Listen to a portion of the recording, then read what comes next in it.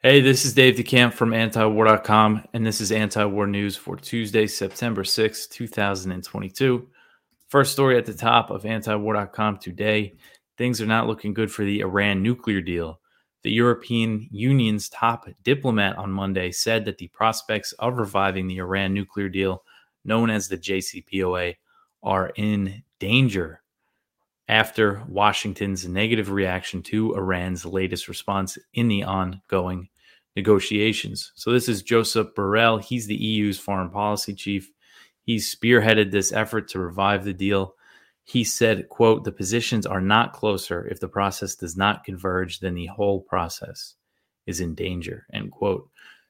So again, he's been brokering these negotiations. The EU recently put forward what they called a final proposal to revive the JCPOA.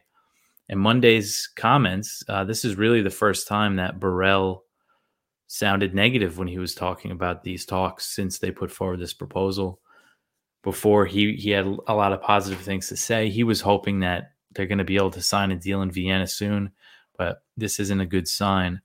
When the U.S. received Iran's latest response in the negotiations last Thursday night, a U.S. official criticized it as not encouraging and moving backwards. Details of Iran's response aren't yet clear, but the two sides appear to be at odds over guarantees that Iran seeks if the U.S. withdraws from the deal again, and over the IAEA's inquiry into uranium traces at undeclared Iranian nuclear sites. U.S. officials said that they conveyed to Iran not to link the IAEA investigation with the deal to revive the JCPOA. Iran, they reiterated on Monday their call for the IAEA to close this investigation, but it's still not clear. We don't know if that is a condition to sign an agreement with the U.S. They could be pursuing that separately, using the negotiations as an opportunity to settle that situation. The IAEA hasn't been happy with Iran's explanations for the uranium traces, while even it's not a proliferation risk, but the IAEA still does not want to drop it. They want a better explanation from Iran. And also on Monday, Iran rejected the U.S. characterization of its latest response, saying that it was a constructive response and that it should create grounds for the conclusion of the talks. It should create grounds for ending the negotiations and signing a deal. So Iran's disputing what the U.S. had to say about its response. And one factor that could have impacted the U.S.'s criticism of Iran's response is pressure from Israel, which is strongly opposed to reviving the JCPOA. As a deal between the U.S. and Iran seemed possible, Israel really stepped up its efforts to influence the Biden administration and Israeli Prime Minister Yair Lapid. He said on Sunday that the pressure was working. So we'll get more into that in the next couple stories here. The U.S. flew B-52 bombers over the Middle East in show of force aimed at Iran. The U.S. military said on Monday that 2 U.S. bombers flew a mission over the Middle East, a move that came amid heightened tensions in the region and amid these ongoing negotiations with Iran.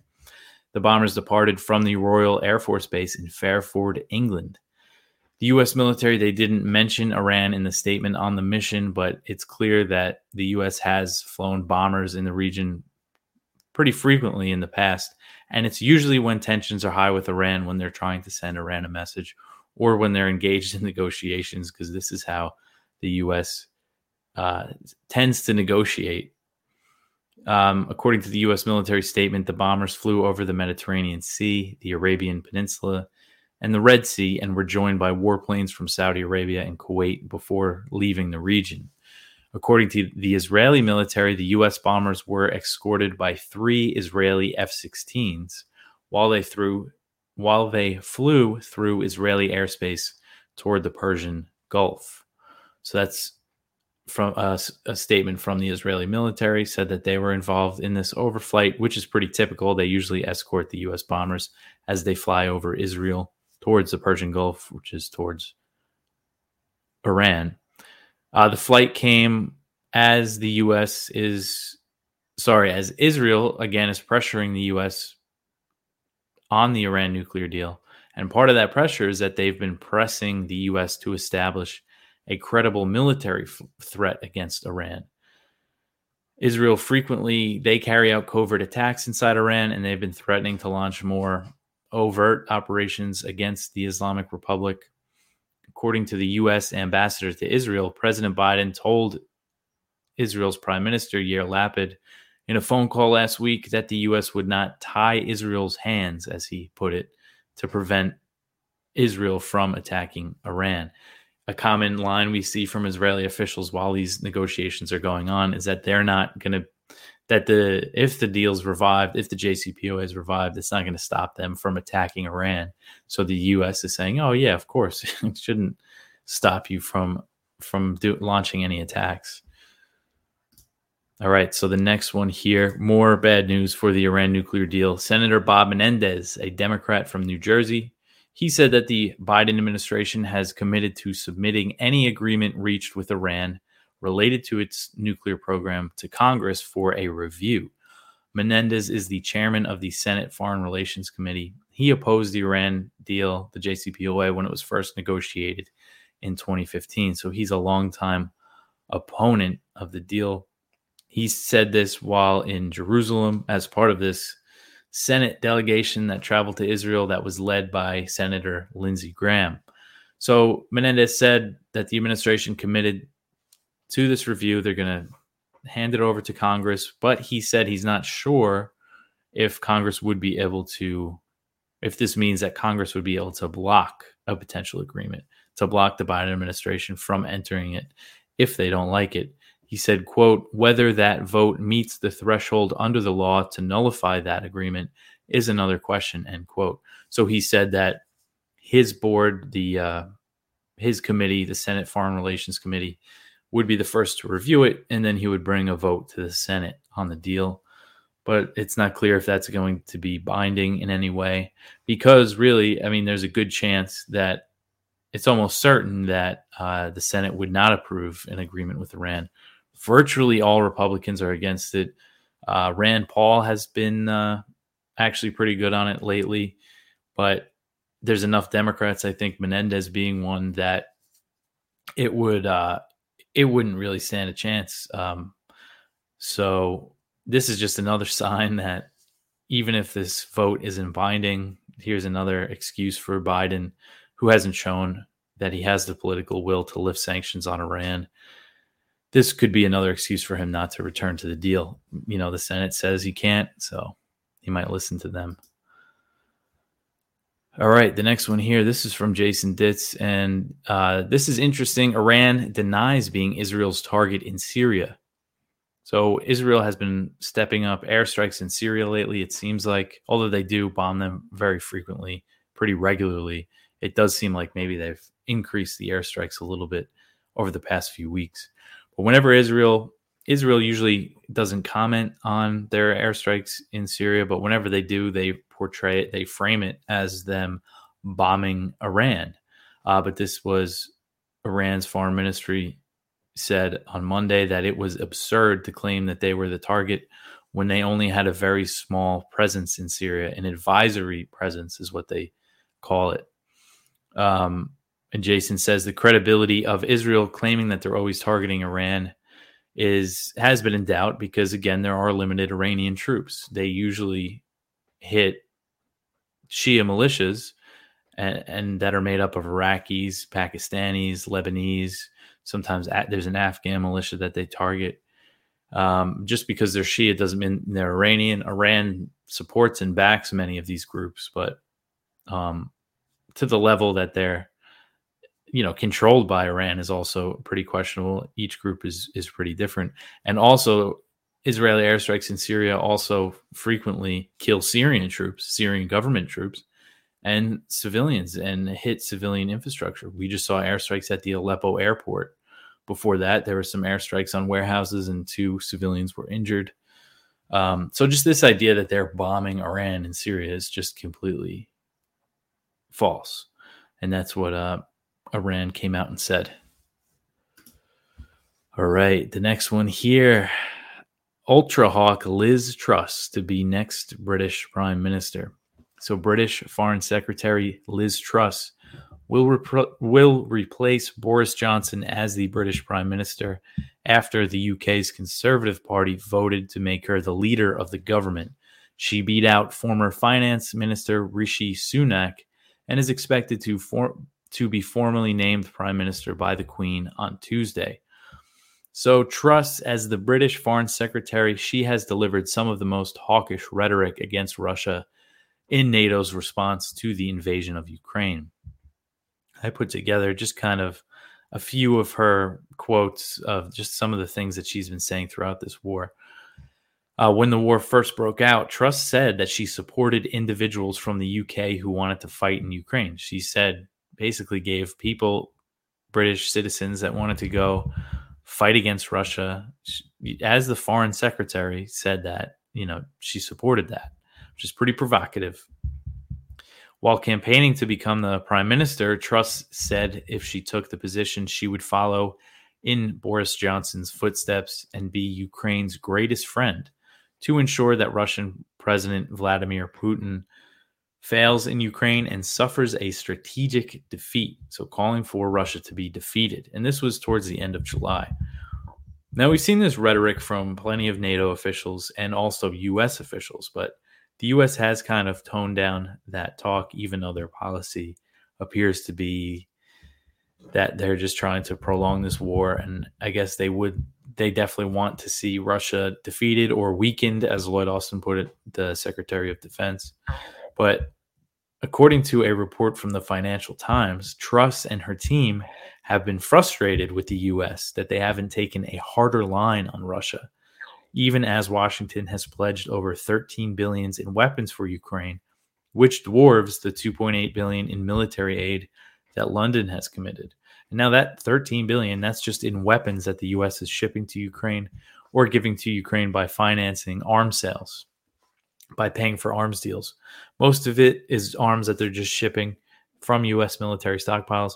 But, I mean, the U.S. has committed tens of billions, and Biden just asked for another $13.7 billion, which would bring total aid.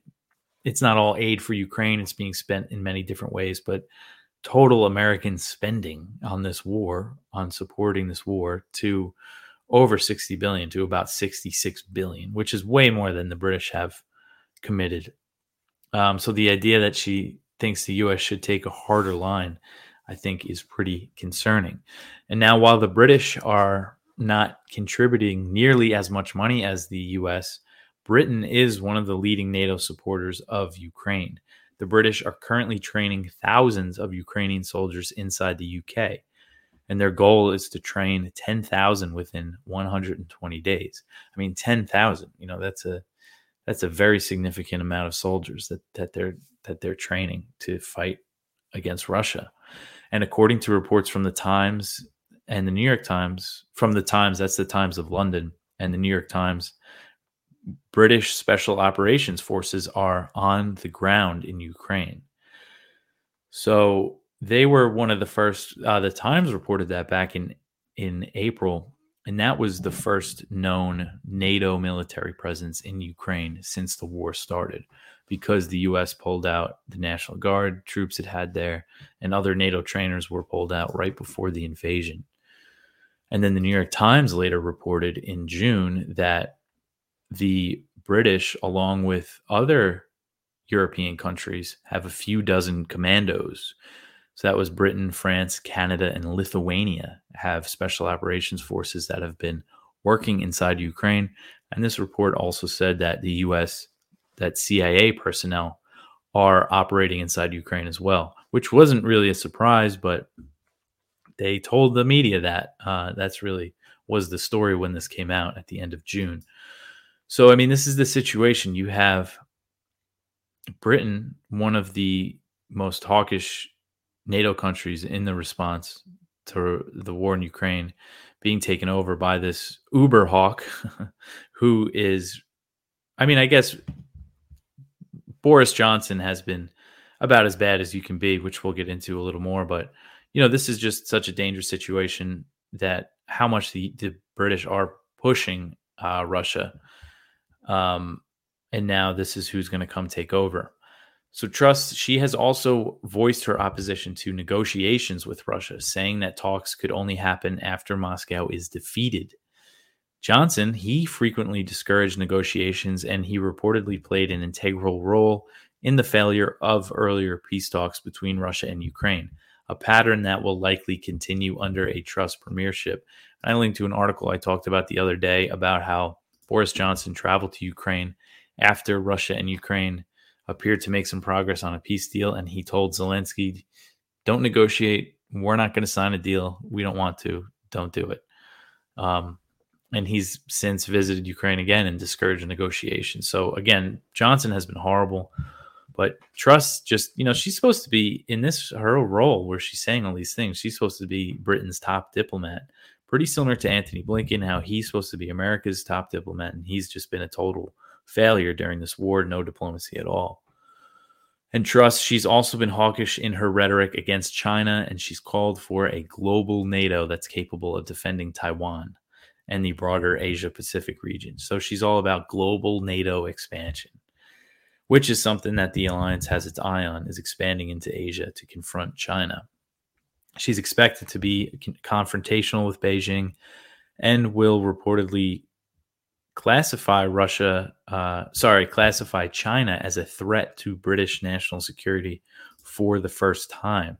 So she's apparently set to do that. This is according to another report from the Times, that once she comes into office, she's going to declare China a threat. During a recent town hall, I played this video for you guys a couple weeks ago. If you want to check it out, I tweeted it out. So Truss did this town hall, and she was asked how she would feel that if she was prime minister and she had to order a nuclear strike, which the person that asked her, the host, recognized would likely mean global annihilation. And she said that she thinks it's an important duty of the prime minister and she's ready to do it. And when asked again, how would it make her feel? Because that was really the question, not if you would do it, how it would make you feel. She just said, I'm ready to do it. And then the crowd applauded. So that's who's taking over the UK. And her party voted for her. It wasn't, the vast majority of Britons didn't have a say. It was just the Conservative Party that voted between her and Rishi Sunak, who's a former finance minister. Then we have a couple articles up here more about Truss. One from the Middle East Eye about where she stands on the issues in the Middle East. And really the conclusion of that article is that it's going to be business as usual, supporting Israel and stuff like that. And then there's also an analysis on how British relations with China will unlikely improve under Truss, as I said, from what she's had to say about China. The next one, Russia warns that it will retaliate to the G7 oil price cap. So Russia warned on Monday that it's going to retaliate if the G7 attempts to implement this price cap on Russian oil. This was from Kremlin spokesman Dmitry Peskov. So Treasury Secretary Janet Yellen and other finance ministers from the G7, they announced their intention to implement a price cap on Russian oil this past Friday, but the plan requires cooperation from Moscow, and Russian officials have made clear that they will not comply. Last week, the Russian Deputy Prime Minister Alexander Novak, he said, quote, "We will simply not supply oil and petroleum products to such companies or states that impose restrictions, as we will not work non-competitively," end quote. So if Russia retaliates by cutting oil production, global prices will skyrocket. According to experts and analysts at JP Morgan Chase said that if Russia reduces its oil output by 3 million barrels per day, it would bring prices up to $190 per barrel. In the worst case scenario, they said Russia could slash production by 5 million barrels, which would bring prices up to $380 per barrel. That's globally. That would triple, more than triple the current price. That's the worst case scenario. But these were the predictions that were coming out. There's been some other very worrying ones from all sorts of experts and analysts and stuff, but they're still saying that they're going to go ahead with this plan. It's supposed to take effect in December when EU sanctions banning Russian oil are supposed to take effect. And the idea is that they're not going to be able to ensure There's not going to be any insurance for Russian oil shipments unless it's sold at this set price, because the EU ban on Russian oil also bans insurance, and Russia still relies on Europe for insurance for its shipments. But Russia would be able to find alternatives. There would probably be an initial shock to the market, but it seems like it's just if they attempt this price cap, it just isn't looking good, and it really looks like prices could really soar, because it also relies on cooperation from China and India. All right, the next one here. This is from Kyle Anzalone and Will Porter at the Libertarian Institute. Ukraine asks Europe for more weapons, offers gas to curb rising prices. On Monday, Ukraine's Prime Minister Denis Shmyhal met with European leaders to request more weapons and suggest that Kiev could help bring down gas prices. Joseph Borrell, who we discussed earlier, the EU's foreign policy chief, he pledged that the bloc, the EU, would continue to support Ukraine no matter what. So Ukraine, they're just asking for more weapons, and they're saying that they could help alleviate Europe's energy crisis. I'm not sure how much they could really help there. But the EU, Borrell also said on Monday that the EU has, depleted a lot of its weapon stocks by sending weapons to Ukraine, but they're still saying, we're going to support you no matter what happens here. We're going to keep giving you money and weapons. The last news story at the top section, the Israeli army admits that it killed Shireen Abu Akleh, the Palestinian-American journalist who was gunned down by Israeli forces in May. So an Israeli army investigation into her killing concluded that she was likely to have been unintentionally shot by an Israeli soldier, but was not deliberately targeted, the military said on Monday. Abu Akleh, a U.S. Palestinian citizen, was shot dead by Israeli forces on the 11th of May while covering an Israeli military operation in Jenin in the occupied West Bank. A statement on the investigation that was published on Monday said, quote, there is a high possibility that Abu Akleh was accidentally hit by IDF gunfire that fired toward suspects identified as armed Palestinian gunmen, end quote. And that's it. The Israeli Military Advocate General's office said that it would not open an investigation into any soldiers involved in the incident. So they're just saying, yeah, they likely killed him. It must have been an accident. There's no way they could have done it on purpose. That's it. That's the end of story. No further investigation. In a statement in response to the Army's findings, Abu Akleh's family said, quote, today the Israeli government and military released a statement that tried to obscure the truth and avoid responsibility for killing Shireen Abu Akleh, our aunt, sister, best friend, journalist, and a Palestinian American. We've known for over 4 months now that an Israeli soldier shot and killed Shireen, as countless investigations conducted by CNN, the Associated Press, the New York Times, Al Jazeera, Al-Haq, B'Tselem, the United Nations, and others have all concluded. And yet, as expected, Israel has refused to take responsibility for murdering Shireen. Our family is not surprised by this outcome, since it's obvious to anyone that Israeli war criminals cannot investigate their own crimes. However, we remain deeply hurt, frustrated, and disappointed, end quote. So they're saying that she was likely fired by mistake, but she was wearing a vest that said press, and there wasn't a battle going on in the area. And they're saying that the Israeli soldier was using a telescopic scope and misidentified her as an armed Palestinian gunman. But again, press on big vest said press. She had a helmet on too, and she was shot and killed. So that's pretty similar and pretty typical to how the U.S. and the Pentagon investigates itself when they kill civilians. Just one example, the U.S. drone strike that killed civilians, 10 civilians on August 29th in Kabul last year in 2021. The Pentagon investigated it. They said that it was bad and everything, but nobody was punished for it. That's just the way it goes when a military investigates itself. But that's it for today. We got some good viewpoints you guys could check out. You could contact the show, news@antiwar.com, donate, antiwar.com/donate, buy some merch, buy some t-shirts and all that. The link is in the description and in the show notes. Subscribe on YouTube, share the show. That's it for today. I'll talk to you guys tomorrow. Thank you.